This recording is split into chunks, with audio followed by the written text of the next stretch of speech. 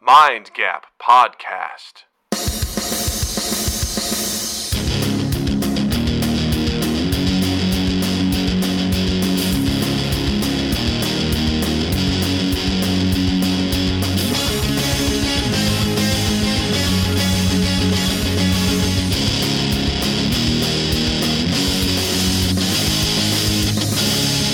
Hey everybody, welcome to Mind Gap Podcast. I'm Doug.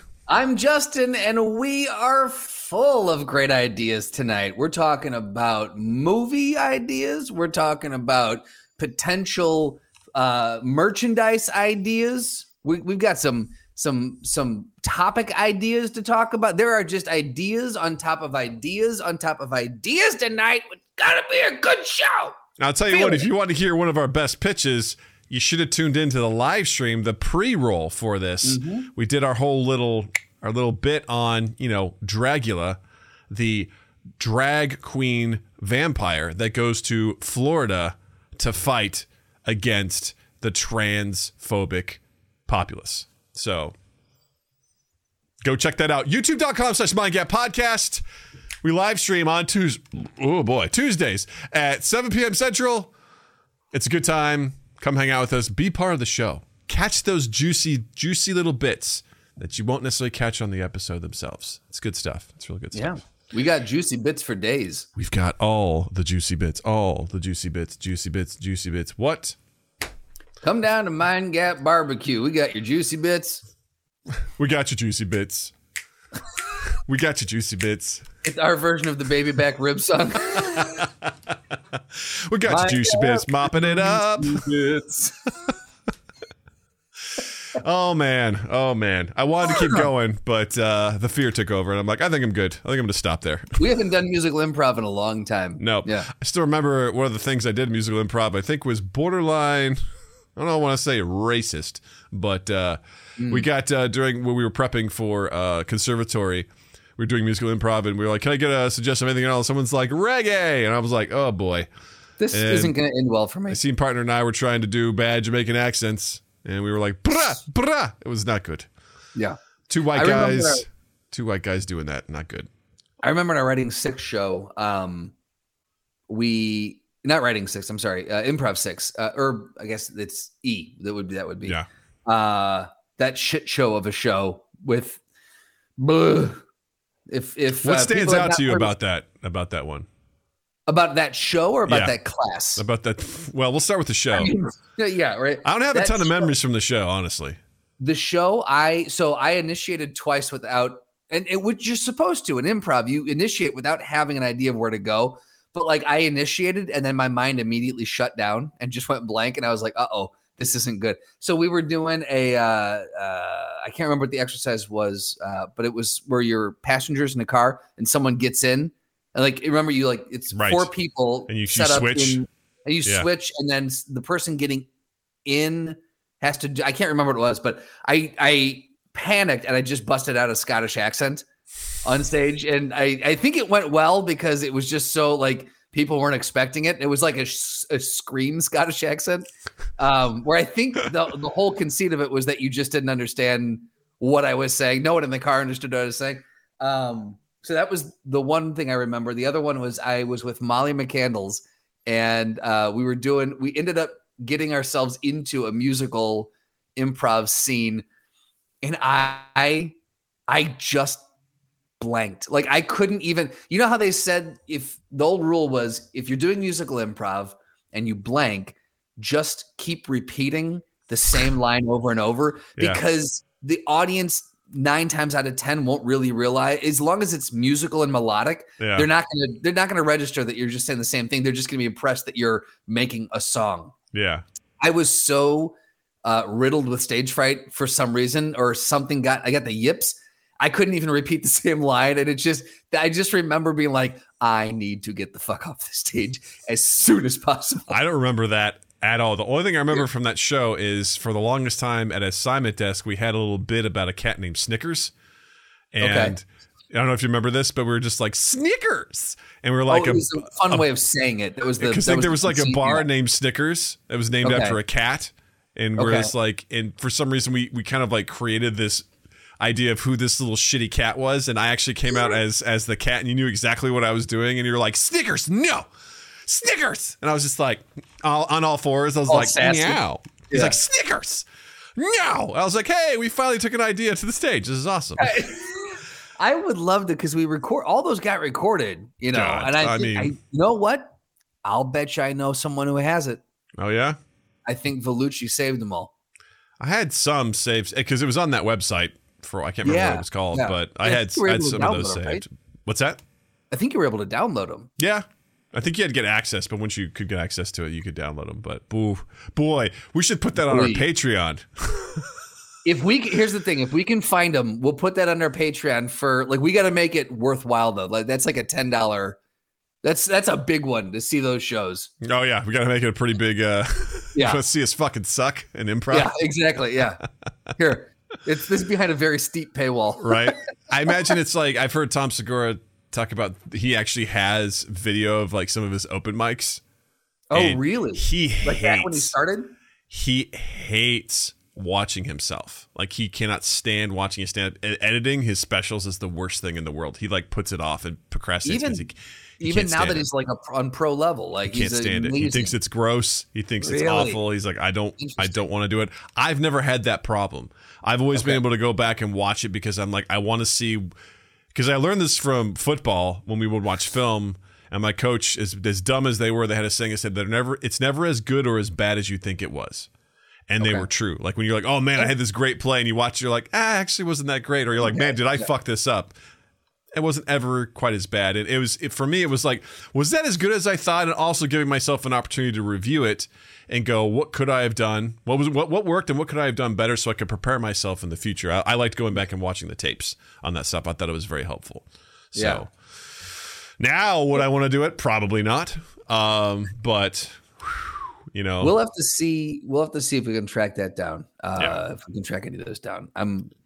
If not, well, Sam joined us starting in level C, right? Yeah. Yeah. So, okay. So we've got two reliable people that we can potentially go back to. Well, we've got two people that we can potentially go back to. Sorry, Vellucci, but you know what's up. Because I don't know if Sam was there for E. He missed one of them. Did he? I think so. But. Well, either way, we'll figure it out. Either way, we'll fucking figure it out. But yeah. We'll try to figure it out. I miss improv. I really do. I really miss kind of getting in the shit with that. There are times where I miss it too. We just about 2 weeks ago we were invited our neighbors across the street invited us for drinks on their porch, and they're two lovely individuals from Chicago originally, and John across the street used to teach film at Columbia College. No shit. And I was like, well, how about that? Connections abound. But I told them that I got my start in the improv community there, and they have connections to people who are in the improv community here who run some theaters that started in Chicago as well. And they're like, if you ever want to get back on stage, and I'm like, whoa. Hold your horses. Let's pump the brakes. I am woefully out of practice. I'd love to go see some. I don't know about playing. I bet you'd be able to pick it back up, though. You think so? I think so. I don't know. I think you would, for sure. I think I could. I was always in my head about it, man. I would do it. I think if I decide to get back into it, I might take some classes again, suffer through that, and then try to find the people that I want to play with, because I'm not doing that again. Like level A classes, like starting over classes? I mean, wherever I would need to go, I'd just be like, hey, listen, I have some experience. I just kind of need to get a refresher, on some of this and whatever. I wouldn't want to start from scratch because I couldn't handle that. And this is not me being an asshole. Just once you have a certain baseline, a foundation, I don't need to go through just the atrocious beginning levels where someone comes out and they're like, who are you? As they're initiating, Right. Let's spell out letters with our bodies. I want to buy this thing. No, we're not doing transactions. No. How much does this cost? It's $9.95. Uh-oh. I don't have my credit card. It's just like the worst. The worst shit ever. Just, ugh. But I missed the pure like creativity of, you get a suggestion, you walk out, you're kind of terrified because you're like, I don't really know what to do. You say something, no one else is on stage. And then someone else comes out and then they provide something to it. And then you just slowly, bit by bit, start building something fun. Yeah. And before you know it, you're like, okay, I know who I am. I know who you are. All right. We've kind of established who we are. Now let's like dig into it. Let's have some fun. Like that's kind of interesting. I oftentimes, this is kind of weird, I fantasize about starting scenes. Just like I'll be like, you know, I'll say a line like, Mom, get in here. And I'm just like, I wonder what would happen if I did that. Like, what would the scene be if I did that? Funny. You like know the what initiation, I mean? Yeah, because I think the initiations are like some of the hardest things. You know? For sure, yeah. And getting over that fear of just being in there and being like, I don't know what the fuck. Yeah, I don't know what the fuck to do.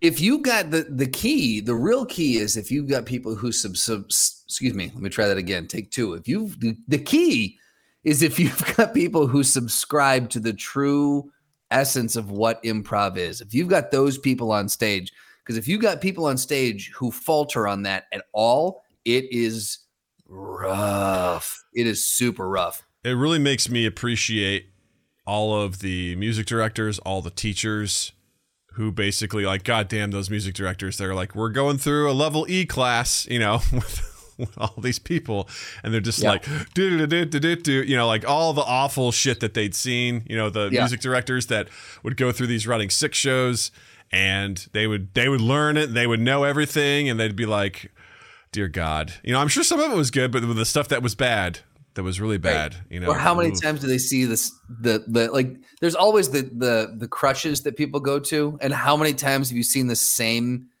bit over and over, quote unquote reimagined? Yeah, you know, and it's just because we all lean on what we know. Absolutely, yes. And everyone, doesn't matter how good you are, at some point you get worried, you get scared, you get thrown off on stage, and you're going to revert back to the easy jokes, the dick jokes, the fart jokes, the sex, like it. You're going to go there, and it gets a laugh, but man, is it's like really this again? All right, yeah, all right. I said it before, I'll say it again. I feel like you and I didn't get enough time doing improv together. We avoided each other out of principle, and we never gave ourselves an opportunity to really play with each other. Yeah. We kind of do it here, but on stage, I was like, man, that was a real missed opportunity. Because whenever really you were out there with me, I'm like, I feel comfortable because I know this guy, and I know that we'll throw shit out there. And, you know, I'll say, you know, because I know the idea, maybe it's cheating a little bit, but, you know, when we did the whole Dick Johnson and whatever guy I was, you know, like we were doing the competing politicians, you know, the debate. And we had kind of talked about that before or whatever. And I was like, but you know what, though? We didn't know what we were going to say. We just threw out the idea, you know? Exactly. Yeah. We knew we knew the conceit of the bit, which was, you know, this guy's Dick Johnson. He's a politician from New England, and he's got a very Kennedy-esque air about him. Yeah. And your guy was your guy Southern, I think? I don't remember what I did, but it was Dick Johnson was very fun. And he's made a bunch of dick jokes. It was great. Yeah. It was just, that came about in level C when we had to come up with the character. I don't remember. Yeah, it was the creative character where we were in the hot seat and everyone asked. We were like at a press junket, and everyone would ask your character questions, and you had to respond off the cuff as your character. And you had. I don't remember what character I created. Who was this? You know, like what is their ideals and this and that? But you were not privy to any questions up front. You just had to know your character's personality and use that to inform. Which what a terrifying thing at that point, you know, where you're like, okay, you don't know what people are going to ask you, and you have to be this character. Like, right? Absolutely. I still struggle with that. Like when I'm playing like Dungeons and Dragons and stuff, like I'm so surface level that I'm like, oh shit, like who is this person? Like really, what do they want? What are they doing? If we do another D&D campaign after this one, I think I finally just started to crack the surface of that, because I definitely, with my current character, I know I'm not playing it. I'm playing Ash Fallbreaker. It's Ash Fallbreaker as played by Justin Stranlin. Yes. Like it's very much, I'm not leaning into the totality of what this character could be. And I know that, and I'm trying, but I'm very well aware. I'm like, that choice wasn't right for Ash. I should have done something else. Well, I think I think the big thing is you got to have that first one because you don't know. You're learning. You're more focused on the mechanics. Yes. So you don't necessarily know how to play and role play and kind of get into it. I did the same thing with the first time I played it. I was like, God, I'm all over the place. Like I am not doing what I want to do with this character. And I think once you kind of get comfortable with it, you're like, oh, okay, I can really have fun with it. So yeah. Now Seth, God bless him. That man is dialed into his fucking character and cracks me the fuck up every single time we play. He's so committed and answer. Even when I think like we're all talking out of character, he will respond in character all the time. And I'm just like, yeah, that's absolutely what Artie would say. You should hear his character in Curse of Strahd. I can't. Are you recording it? We are not. We're just straight up playing it. I would love to hear wherever it is on that. He plays a human druid named Grimace. And this guy, I don't know if you'd call it a Russian accent or whatever. He's like, I talk like this. Does not do it justice. But he has painfully low charisma, and he leans into it. Like he was having dinner with with a duchess, and he was just like picking up his bowl of soup and just drinking it. Like he brews his own wine, like it's. He makes this thing called Goodberries. It's a spell, and whatever he doesn't use for the day, he puts in his pocket and he ferments it so that he can make wine out of it. He makes hobo wine. It's amazing. I love this. Yeah, he shows such a great accent for it. I'm like, oh, this is so good. This is so good. Yeah, Seth understands the assignment when it comes to D&D. So he's without a shadow of a doubt. Yeah, he's getting pretty good at it, which is pretty exciting. So, well, let's get to our first thing for the night. This is a new thing that was kind of going around. Started yesterday. Seth brought it up in our Discord, which you should check out. Link is in the description down below. Join our Discord to be part of the Mind Gap family. Come hang out with us and be a part of the conversation.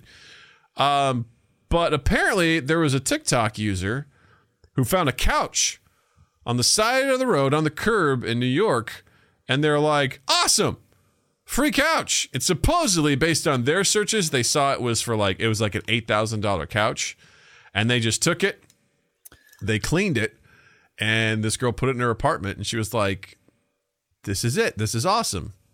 And a lot of people were like, yo, that's gross. You shouldn't be doing that. People were like, what about bed bugs? You know, they're like, well, we cleaned it. Yeah. They're like, you didn't get it professionally cleaned. You scrubbed it yourself. Like, that's kind of wild. And apparently, according to this NPR article by Joe Hernandez, a bed bug expert urges caution. Like, don't do this. You just don't know what's in this stuff. And I mean, yeah, bed bugs are bed bugs are a very real concern on this. But I'm talking about a myriad of things could be living deep within the crevices of this couch that you're cleaning the surface, but you didn't take it apart, but you didn't fumigate the thing. Who knows what's going to come crawling out of this thing? There might be a person in here, Doug. You don't know. You don't know. It brings me back to college, like end of junior year, as we were actually going to move into a house with my roommates, and we would go on spring cleaning. We started driving around the Quad Cities looking for free furniture that people had put out, and we grabbed a couch.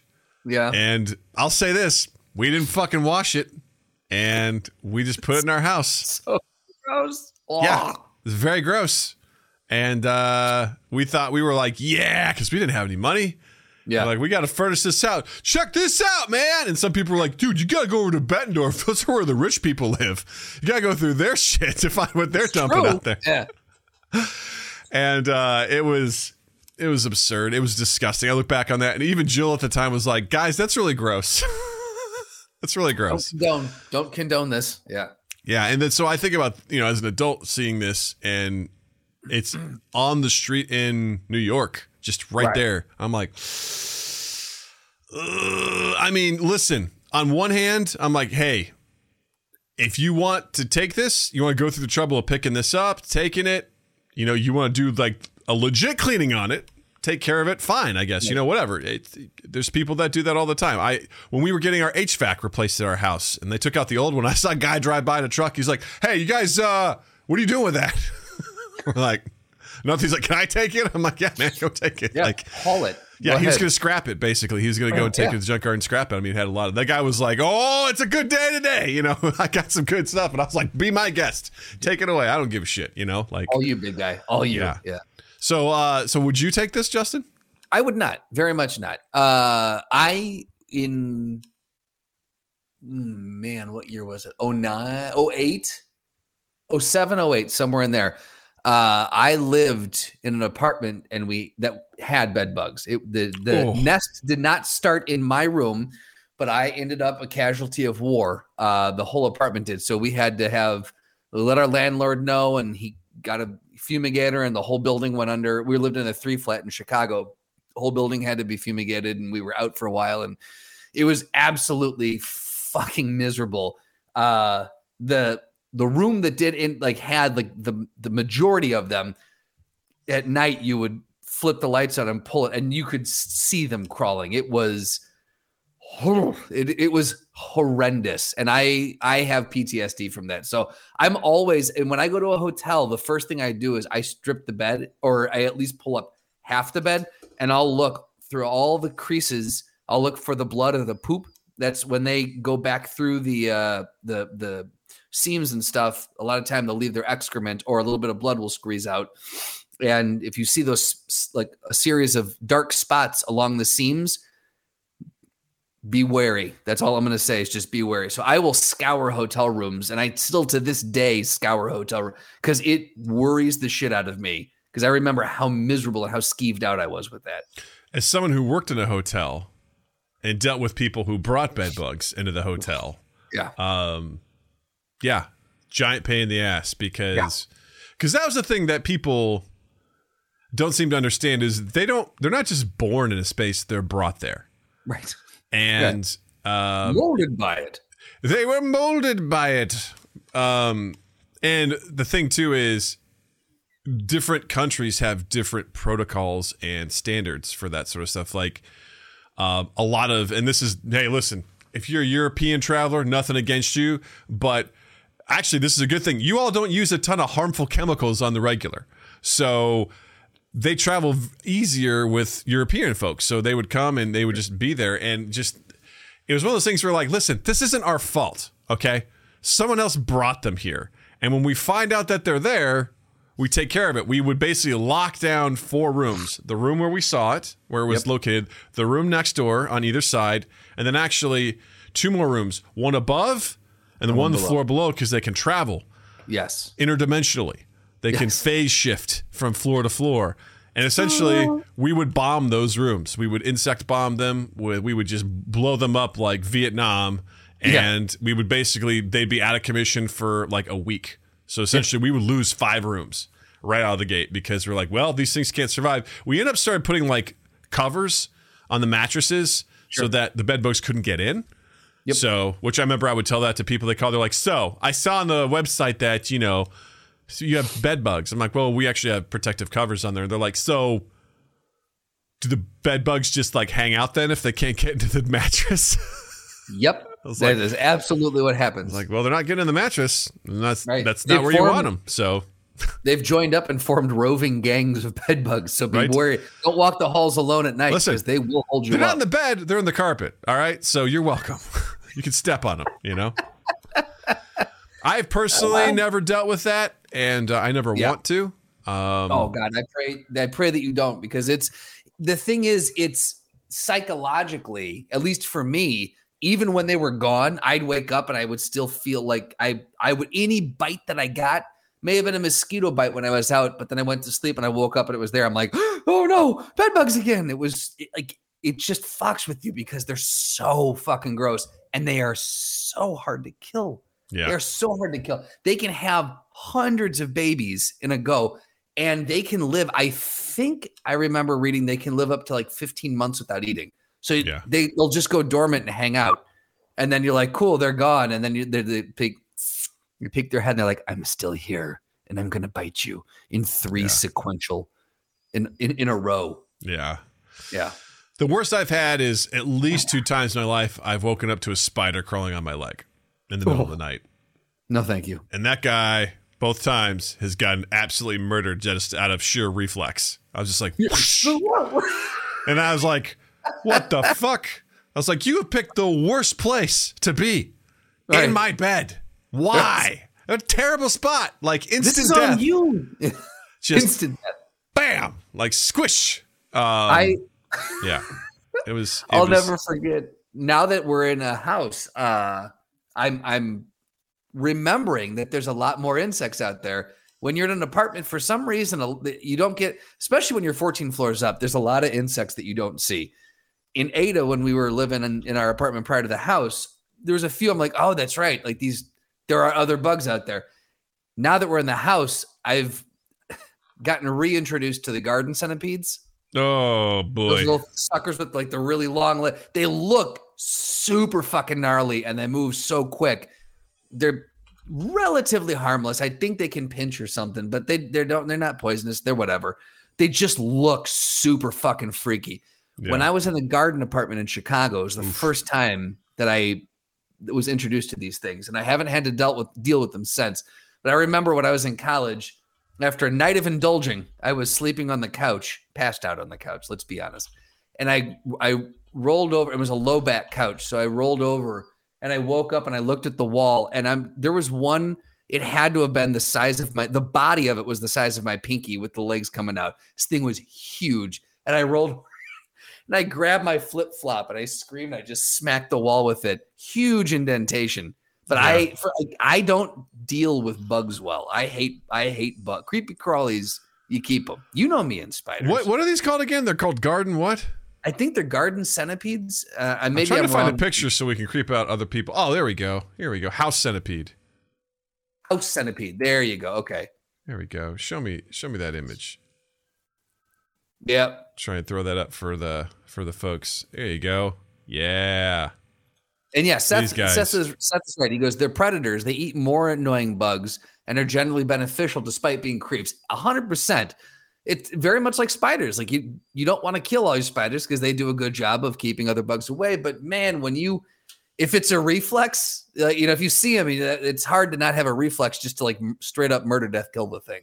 I remember one morning a couple of years ago, I was making breakfast and it was like bright early in the morning. And I just happened to look down, and underneath my dishwasher, I saw one go. It stopped, looked at me as I was looking at it, and then it went. It went right back under. And I was like, "All right, man, you stay under there. We're cool, okay? Yeah.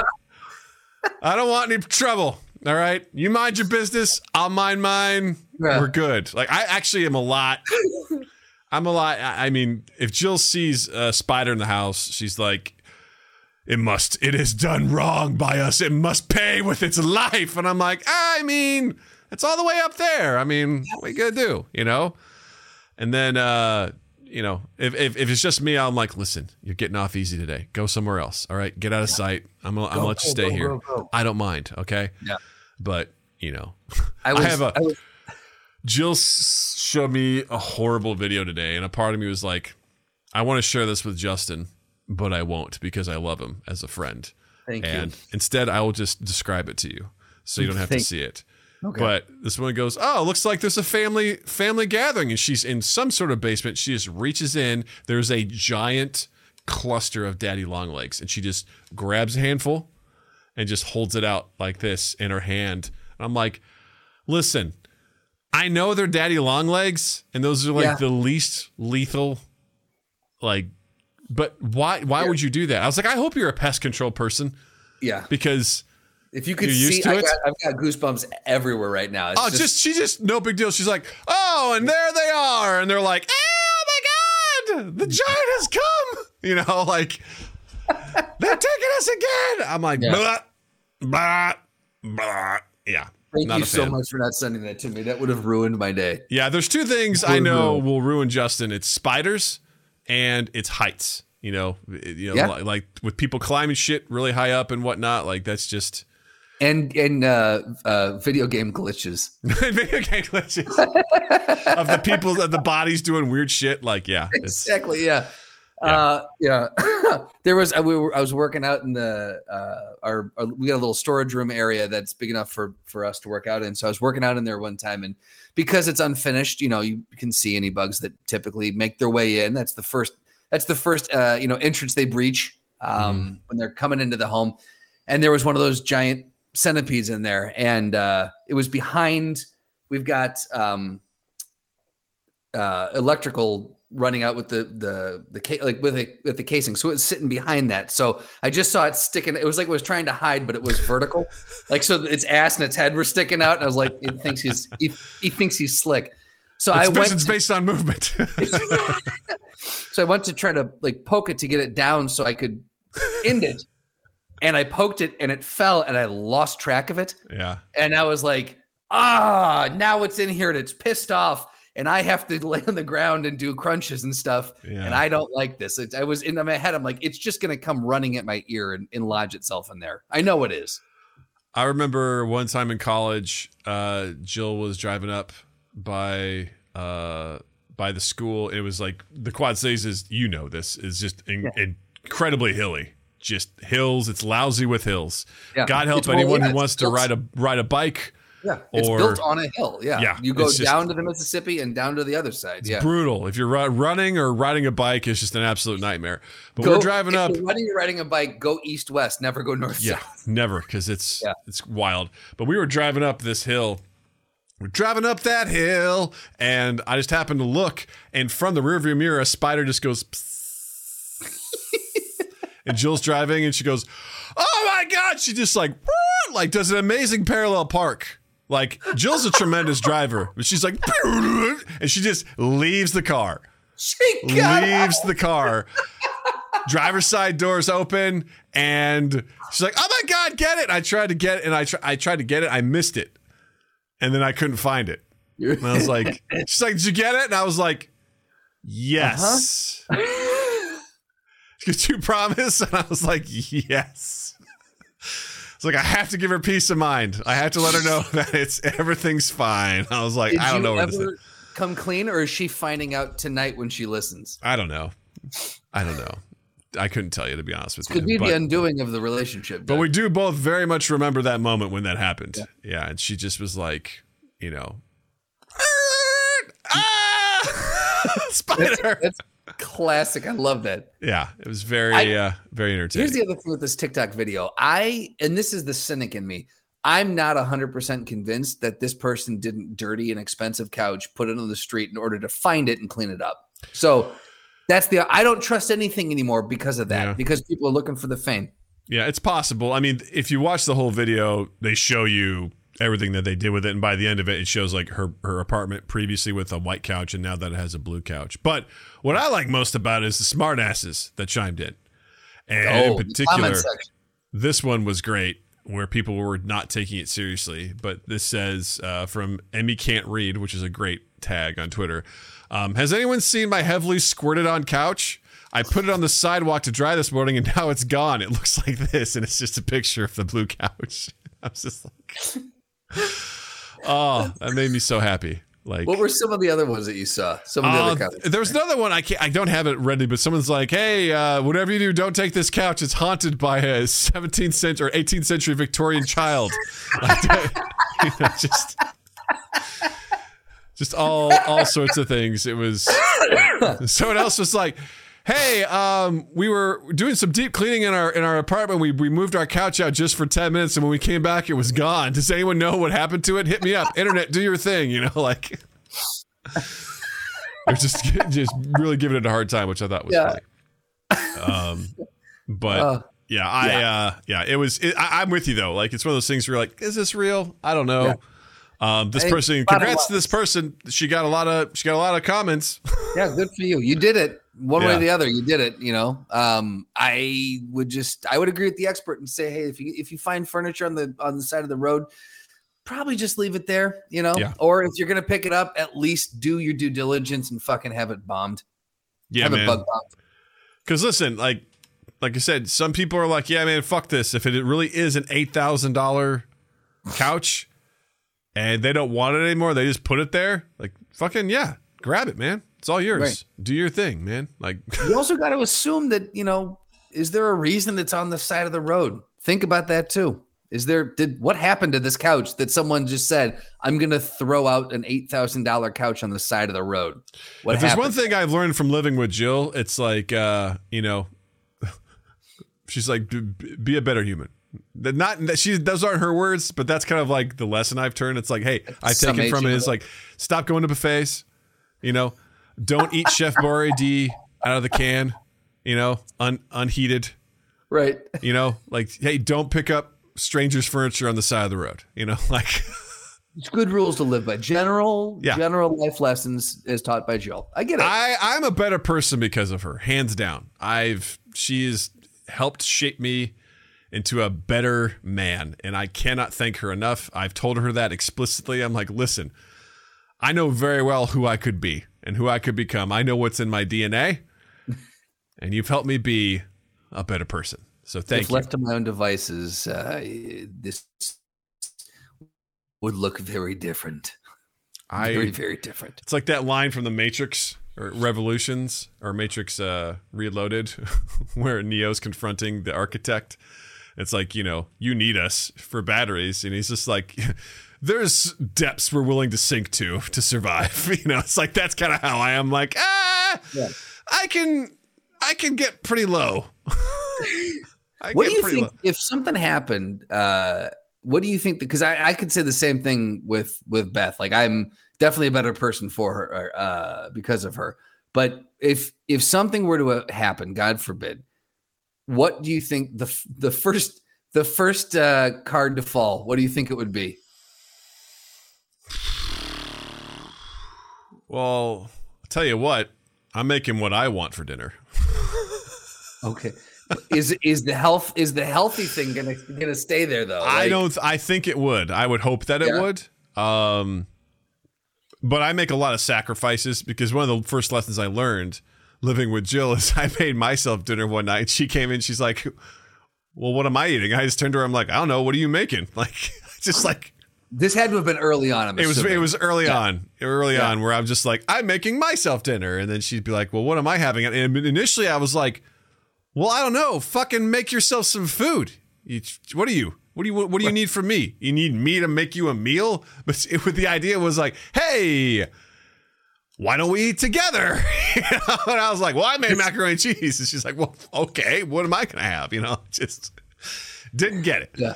And as we've gone on, like, we both have, our preferences, where, for example, I like mushrooms. She doesn't. One of my favorite meals from the Center app is beef stroganoff. It's so goddamn delicious, man. It is. Okay. If you haven't had it, you've got to have it. But it's got mushrooms and it's got yogurt in it. Two things that she's not super keen on. So there's been yogurt, huh? No. Interesting. Okay. So there's a couple of times where she and Natalie were out for the night, and I was like, "It's beef stroganoff night. It's beef stroganoff night. And I get so excited. I'm like, "Yay!" Because this makes 2 portions, and I get to have some for lunch tomorrow. And I'm like, "Yes." And I get so excited. And I mean, that would be, I guess, a small consolation. Like, yay, I can have beef stroganoff whenever I want. But I think, God, what would be the first thing to go? I mean, I probably wouldn't clean the house as well. I was gonna say that's probably for me one of the first things. Like I have when it was the 3 guys living together, just pre-Beth, it was our apartment was atrocious, absolutely horrible, and I have gotten much better about cleaning the house, but I do think I would revert back to that first. Yeah. I mean, listen, our house is not a pristine temple by any stretch of the imagination. It's lived it. Jill has for many years now been like, can we please hire someone to clean our house? And I'm like, no, we can handle it. And then she's like really getting to the point now where she's like, I'm going to do it. I'm going to hire someone. She goes, because she has, work takes a lot out of her. And then she's like, I don't want to spend my free time cleaning. Like, that's not what I enjoy doing. She goes, I don't mind doing like some upkeep here and there, but she's like, the dust dusting in different places. She's just like, I don't want to do it and whatever. And so to a certain extent, like my threshold is probably a lot lower than hers as far as like, how low can you go? I can go pretty low. Sure, yeah. I go pretty low. I think with that, where I'm just like, hey, nobody's coming by. It's cool. Right. It's just me, Yeah. I'm comfortable for now. I'm comfortable with me. I can ignore it. Yeah. I think as guys, we're at least is the way that you and I function. The way that I would play it was like, all right, I've got 2.5 bathrooms. I've got 2 bathing bathrooms, and I've got one that just serves as a place to, go. I think I can stretch this out for quite some time. You use one until it's just straight up unusable, and you're like, great, that one's quarantined. And now I'm going to go to the other one. Yeah. Yeah. And then eventually you're showering in the sink, and then that third one, and then you're like, all right, now it's time. I think in general, I would do, as far as like when things break around here, like I just have no motivation to take care of. And Jill is usually the one that will go and take care of it. Like we had a tree that was dying. Jill called the guys. They took it out. They grinded it up. They're going to replace it. I'm like, yeah, that's good. Done. Probably would not have gotten to that. Just bottom of my list of things to get done. Right. There's things that annoy me, but I'm like, I can live. Jill keeps saying like, we should, reconfigure your office and do a new setup. I'm like, yeah, we should. But I don't want to go through the effort of trying to find a new desk and put it together and set this up and set that up. I'm just like, it works. It works right now. It's fine. You got old Heath over there sitting on some fold out chair. When I watched it back with the new camera angle, I saw that. I'm like, man, that was the least amount of effort possible. Hey man, that art. He's over there. He's cool, man. I still got another movie poster. I hung up 2 of my 3. Another one's just sitting over there. Haven't hung it up, but I hung up 2 of them. Yeah. Way to go, me. Like 2 years after moving in. Yeah, but I'm like, there's not even like a drape over the it's literally just a folding. He's right there.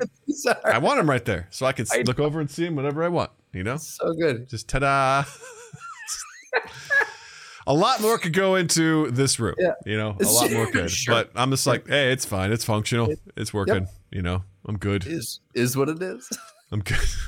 Oh, God, that's fucking amazing. Speaking of like the depths that you can go, last literal month, depths. Jesus. Last month there was this article on NPR from Rachel Treisman that says a Spanish athlete spent 500 days alone in a cave for science.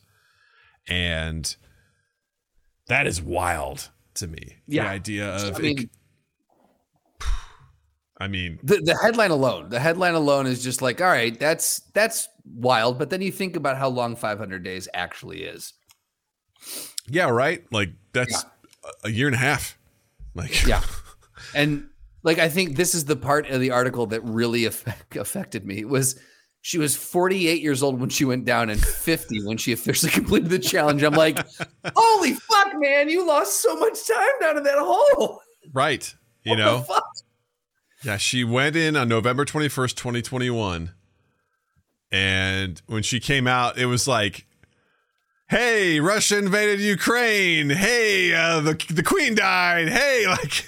Right, like, talk about reacclimating to everything that happened. Yeah. So they're like, were you around for NFTs? Because those were a thing too. Like, it's fascinating because the whole point of this was to study the effects of isolation on human beings, and this scientist, her name was Beatrice Flamini. And what's interesting, some of the cool things about this, which I found fascinating, were she lost track of time about 2 months in. Right. So she was in a cave. The way that this worked logistically is like there was a team of scientists and supporters, people nearby if she needed help, but she refused. There's no human contact. Mm-hmm. She kept a video diary, but like they would drop off food for her. She would come pick it up, and then she would just, give like the disposal stuff and whatever, but she never had any human contact. So she was fed. If there was emergency, she had a health issue, she could contact someone, but she didn't. And she also let all of her friends and family know, like she let the team go, under no circumstances, I don't care if someone in my family dies, you do not come in contact to me. She let her family and friends know that, hey, listen, I'm out.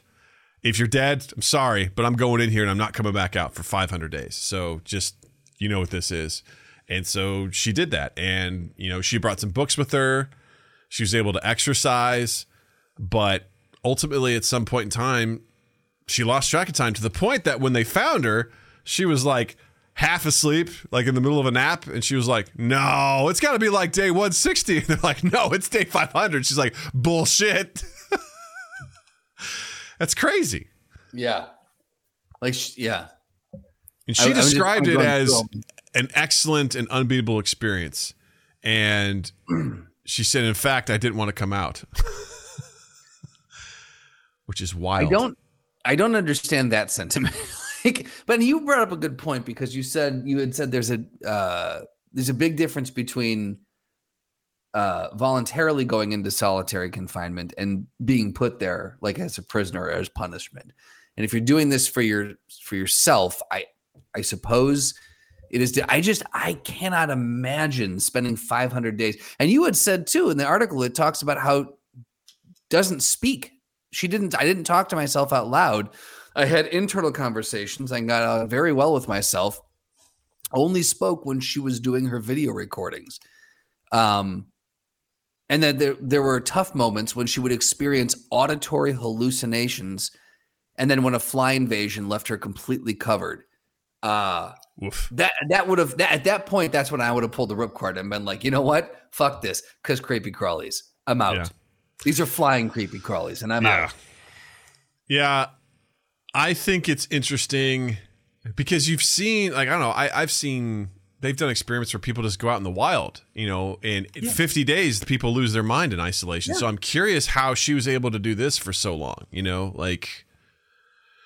granted, she did have a few comforts, I think in some of the stuff people are like, all right, I'm just going to be out in the wild surviving, I think there's a big difference. Again, self-imposed isolation, and with some creature comforts, you knew you were going to get fed.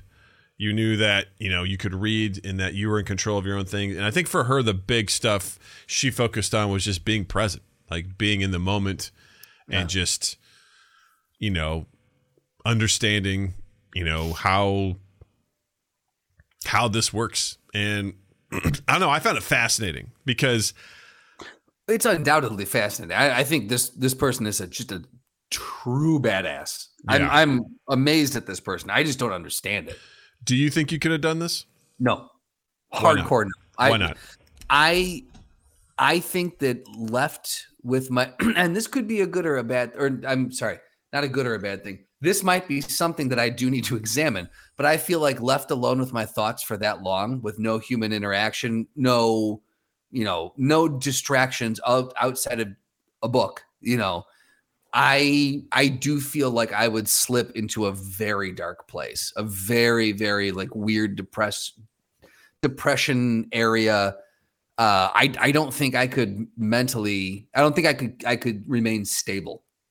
And I'm sure that that's me saying that out loud. I'm sure that triggers some red flags that I should be looking at. I'm sure I should talk to someone about that and address these parts of my brain. But I just don't. I think I could do it for a little while, but I think there would be a point where I would break and it would start getting real weird for me.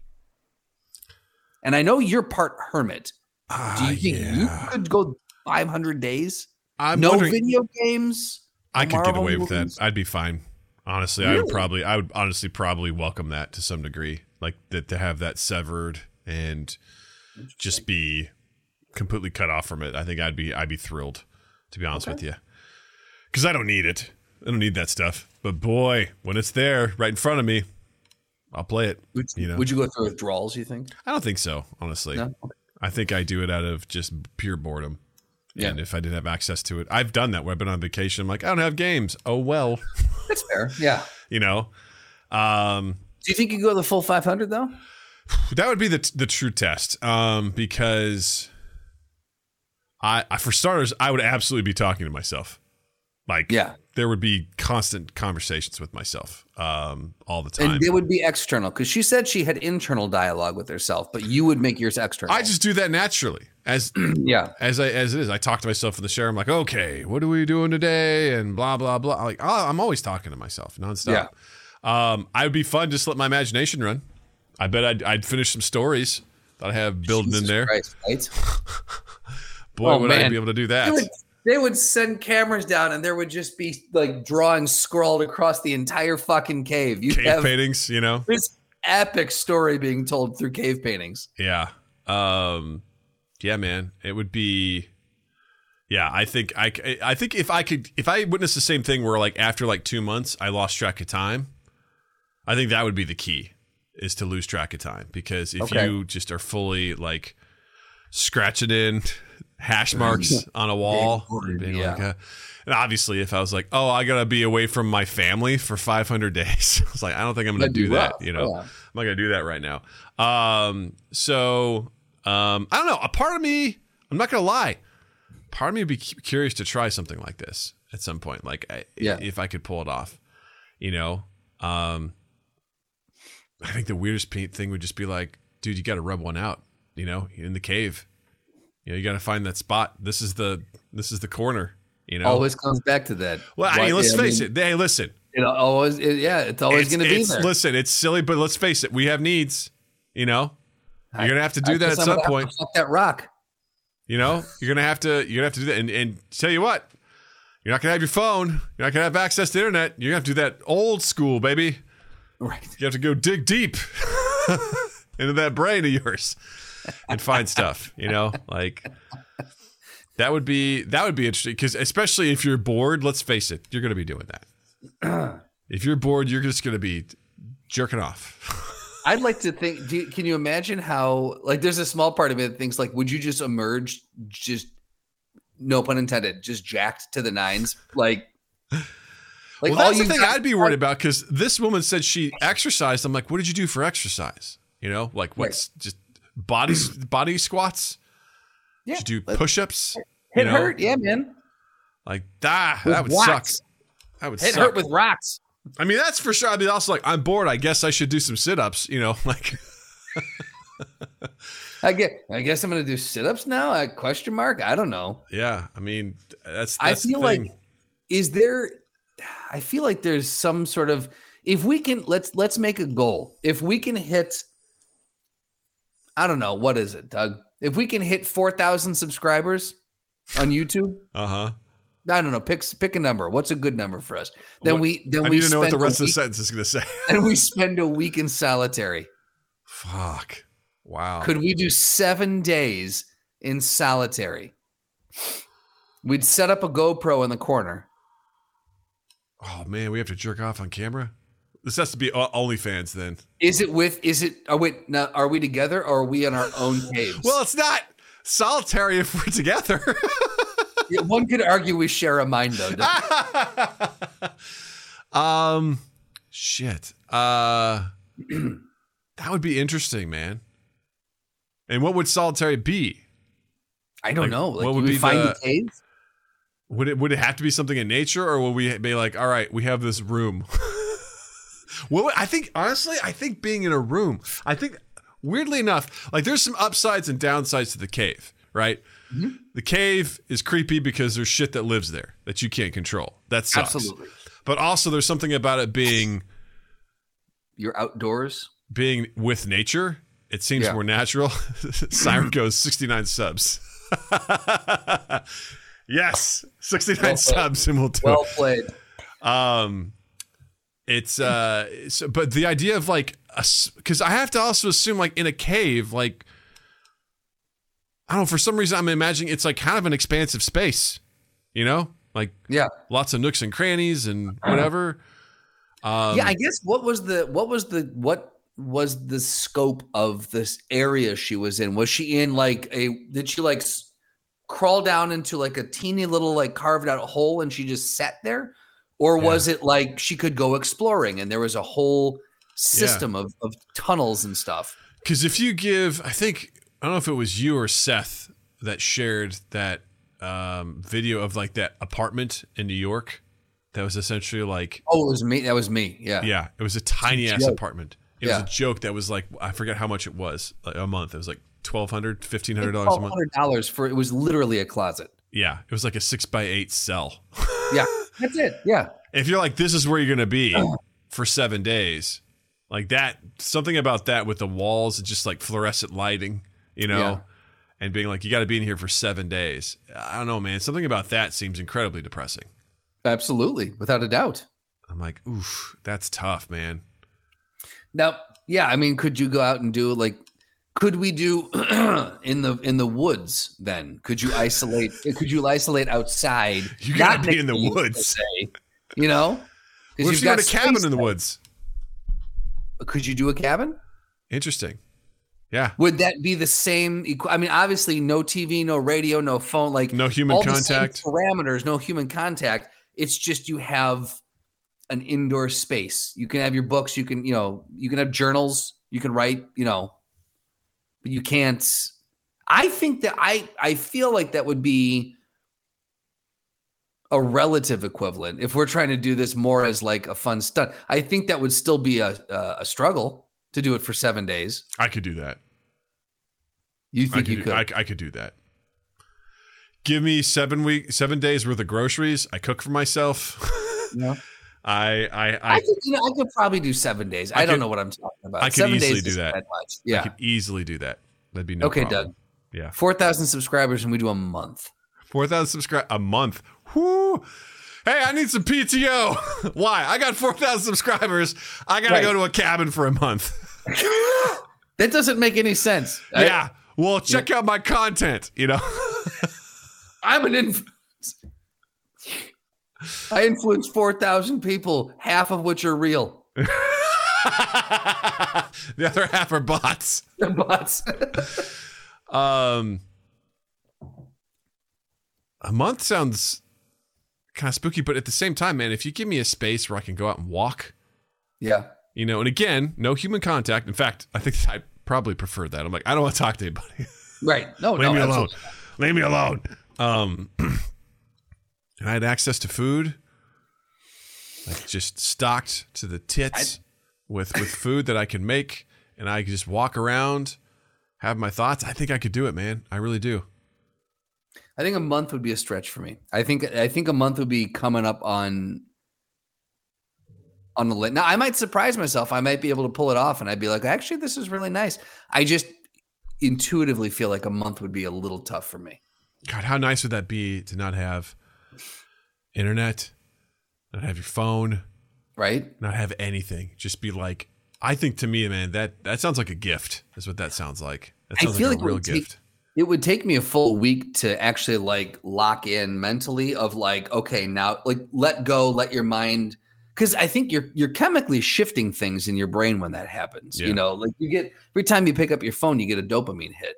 Yes. And so you're if you put that down, if you disconnect at that level, you are chemically altering the responses in your brain. So I think for me, it would take a minimum a full week for me to actually like lock into being the new way of thinking.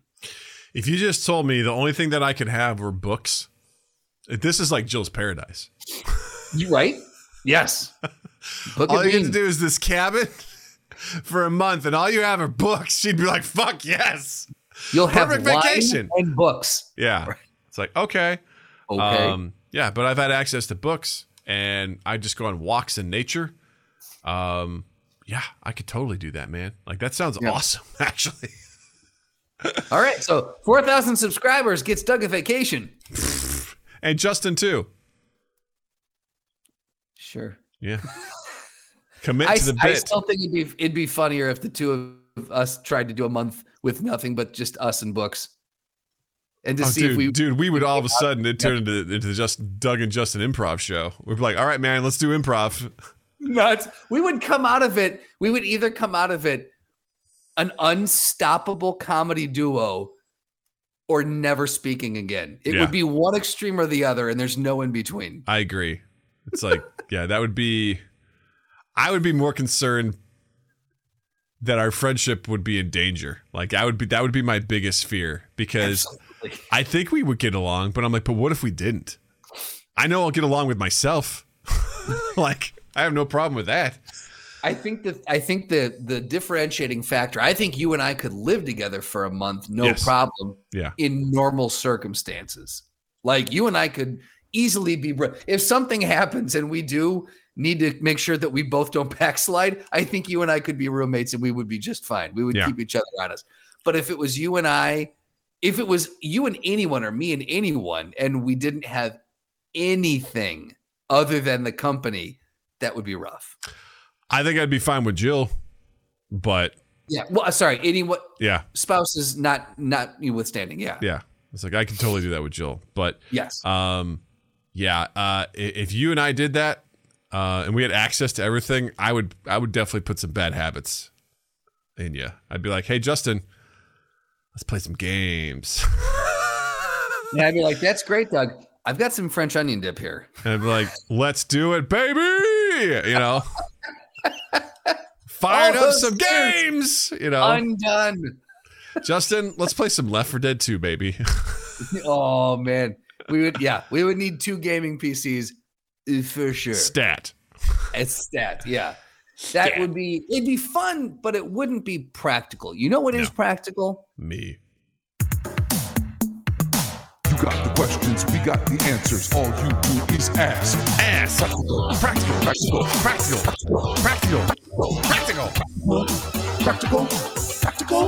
Ask Practical Doug. For those of you who've never been here before, Ask Practical Doug is a fun segment that we like to do.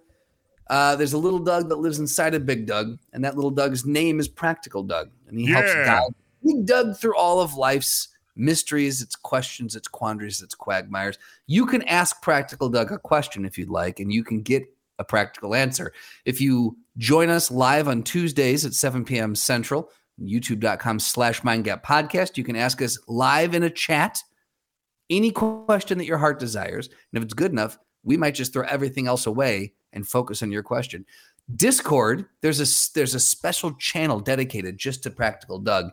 It's the Ask Practical Doug channel. And then on social media, if you @MindGap Podcast and hashtag Ask Practical Doug, you might just get an answer. You don't know. Roll the dice.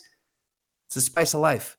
You don't know. Spicy. So we've been having a lot of fun with the Am I the Assholes? It's a Reddit subreddit, very popular one, and we've been borrowing some because they've just been gold recently.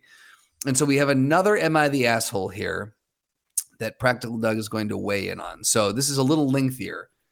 So strap in, boys and girls, because am I the asshole for telling my parents why I get toys from my family and friends and do not share them with little kids? I have not read this one yet.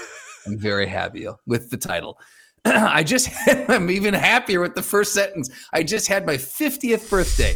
I got exactly 3 kinds of gifts: liquor, toys / Legos, and a new planner.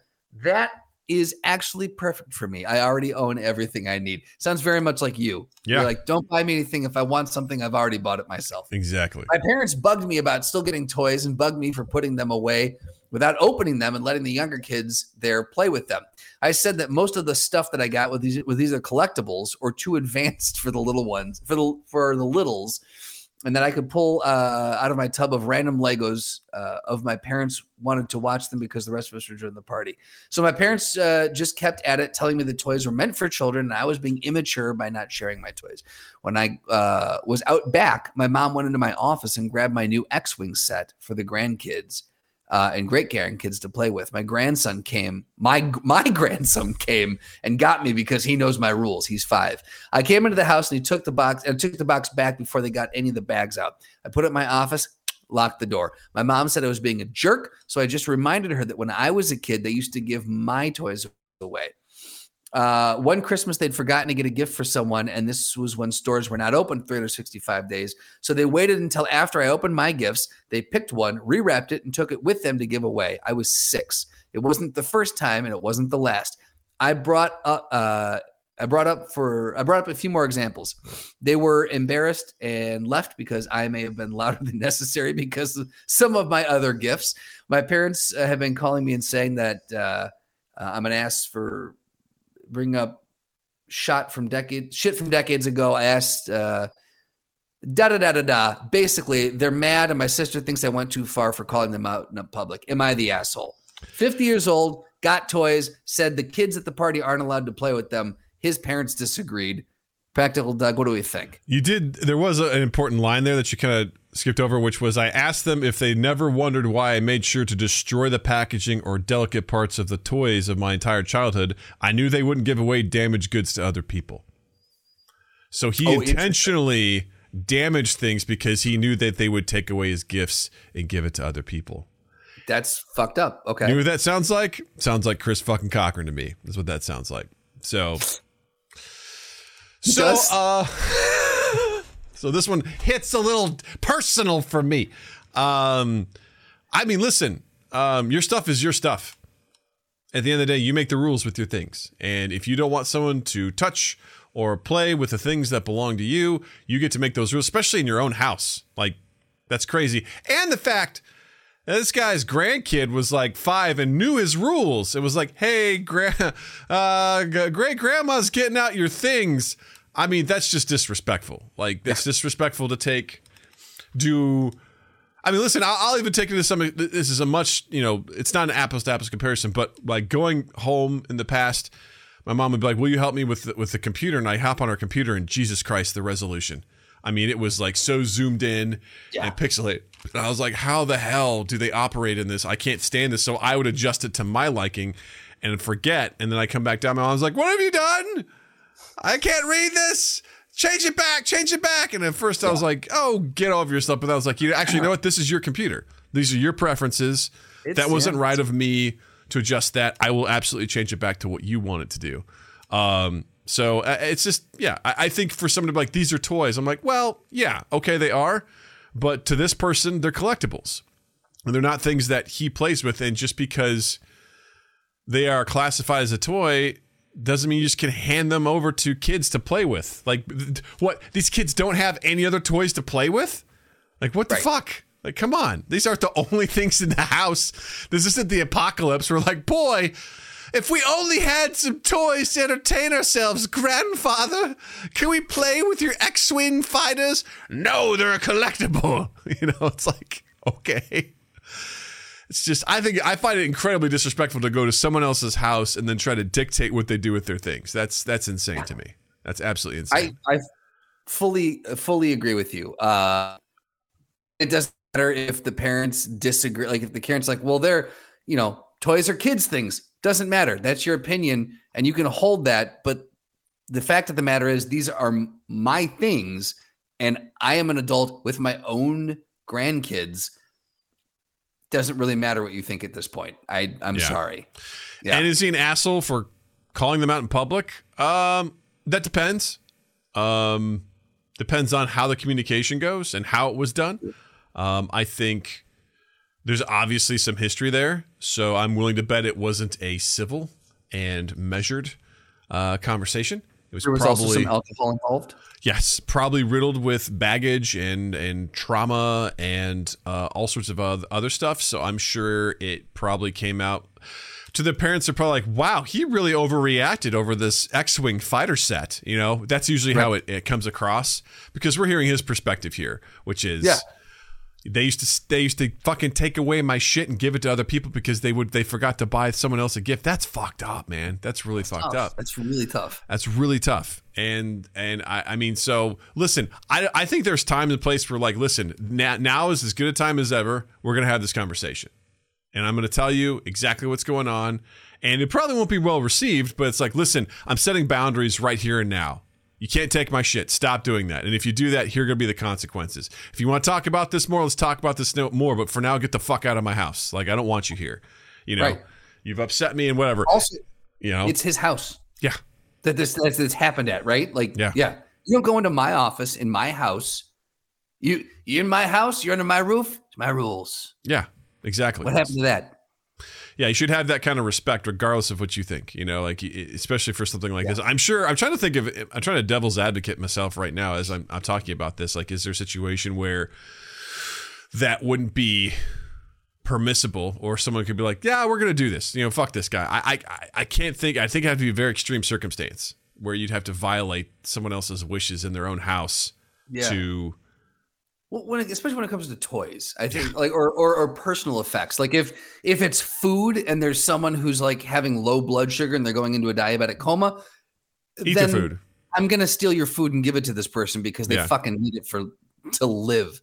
But if it's something that's just material possessions, then I have a hard time justifying any reason why someone should get to call the shots on that outside of the person who owns it. I think it's just a matter of respect, over the weekend, Natalie had one of her friends from school had a pool party, and she was hanging out with them. And we had left Loki at the house for a while, and so I was gonna go let her out. And Jill's like, "You should bring her by."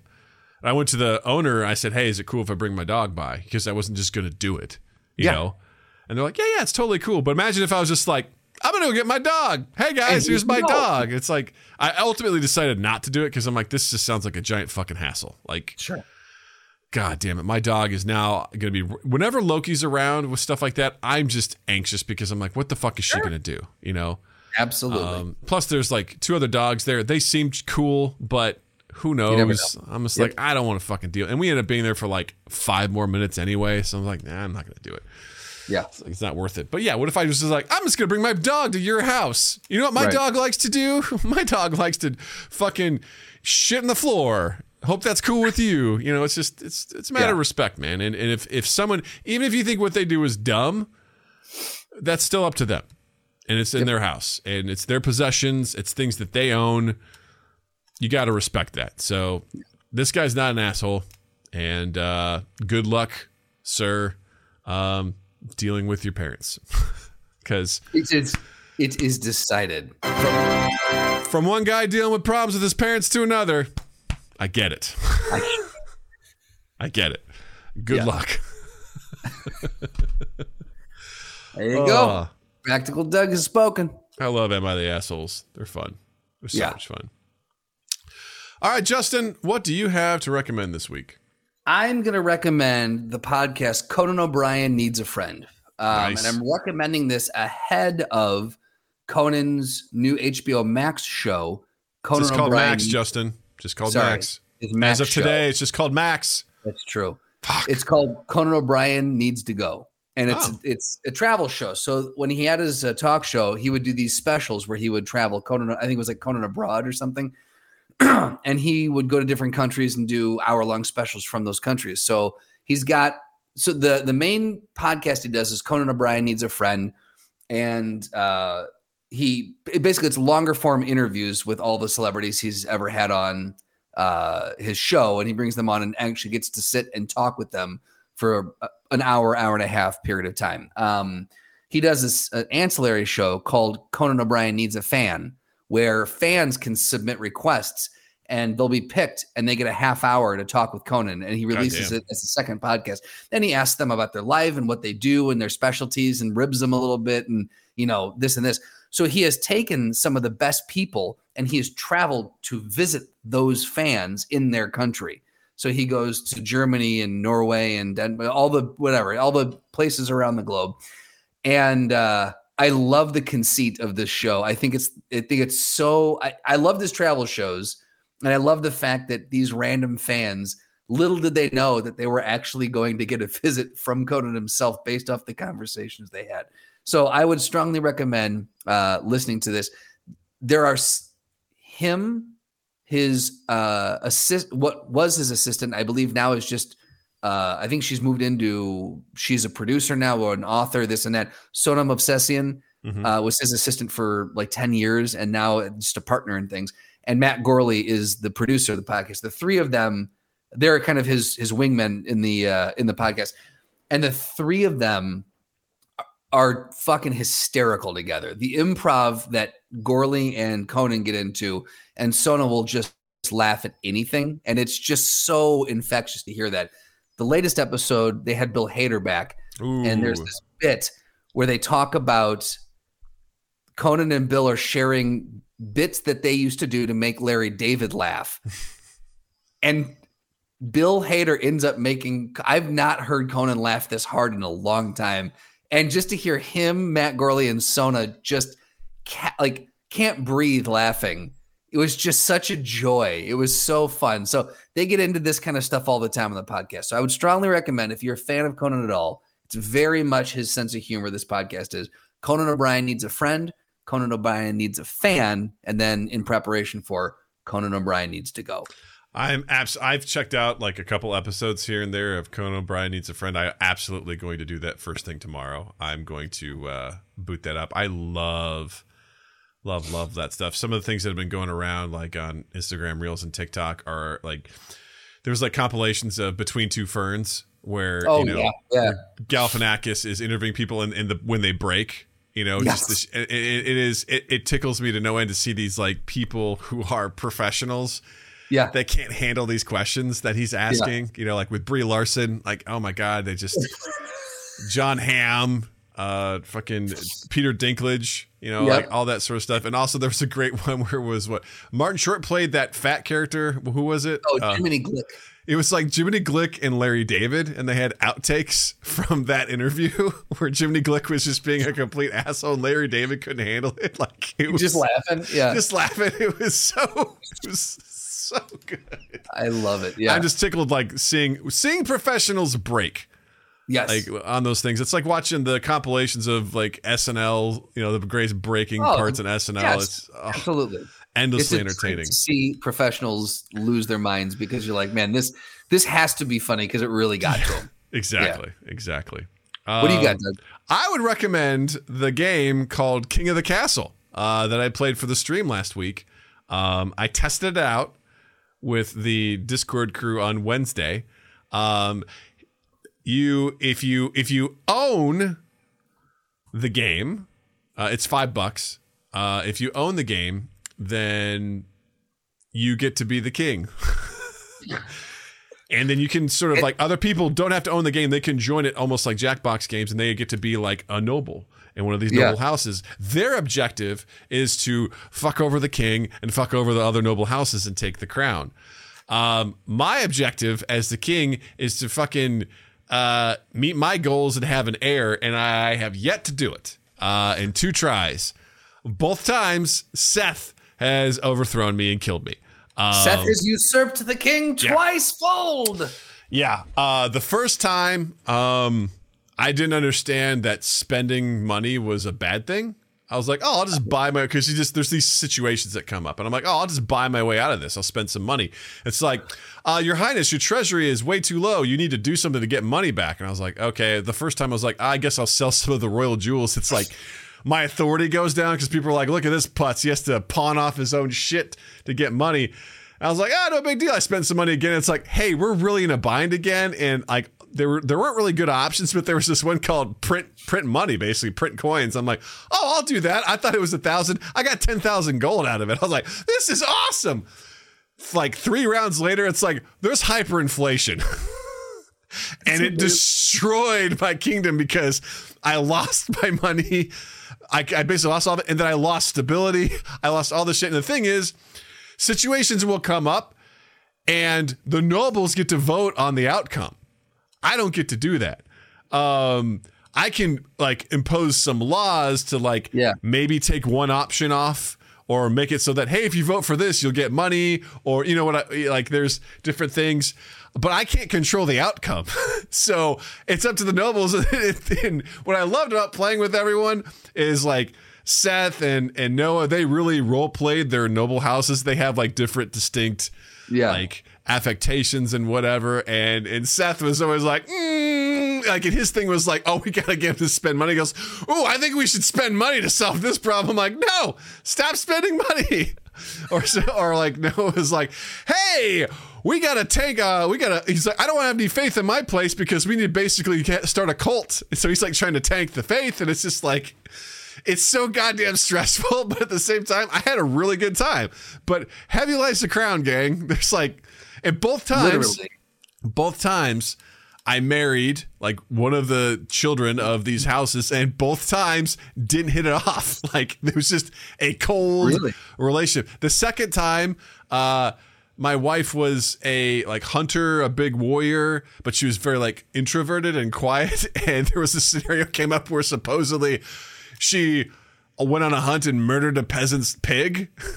And I made her pay for the pig. And I think that may have ruined the relationship. You think? I think so. Yeah, that was not good. But it's a cool game, man. It's really cool. It takes a little bit to like figure out how it works, but holy shit, it's a lot of fun. It's really enjoyable. It's King of the Castle. It's $5 on Steam. Only one person has to own it, and everyone else can play along. So I recommend it. It's fun. All right. With that being said, thanks for hanging out with us, gang. It's been a great week again. Another fine session of MindGap Podcast. But be sure to check us out on YouTube, youtube.com/MindGapPodcast. Hit the like button, subscribe to us. We'd greatly appreciate that.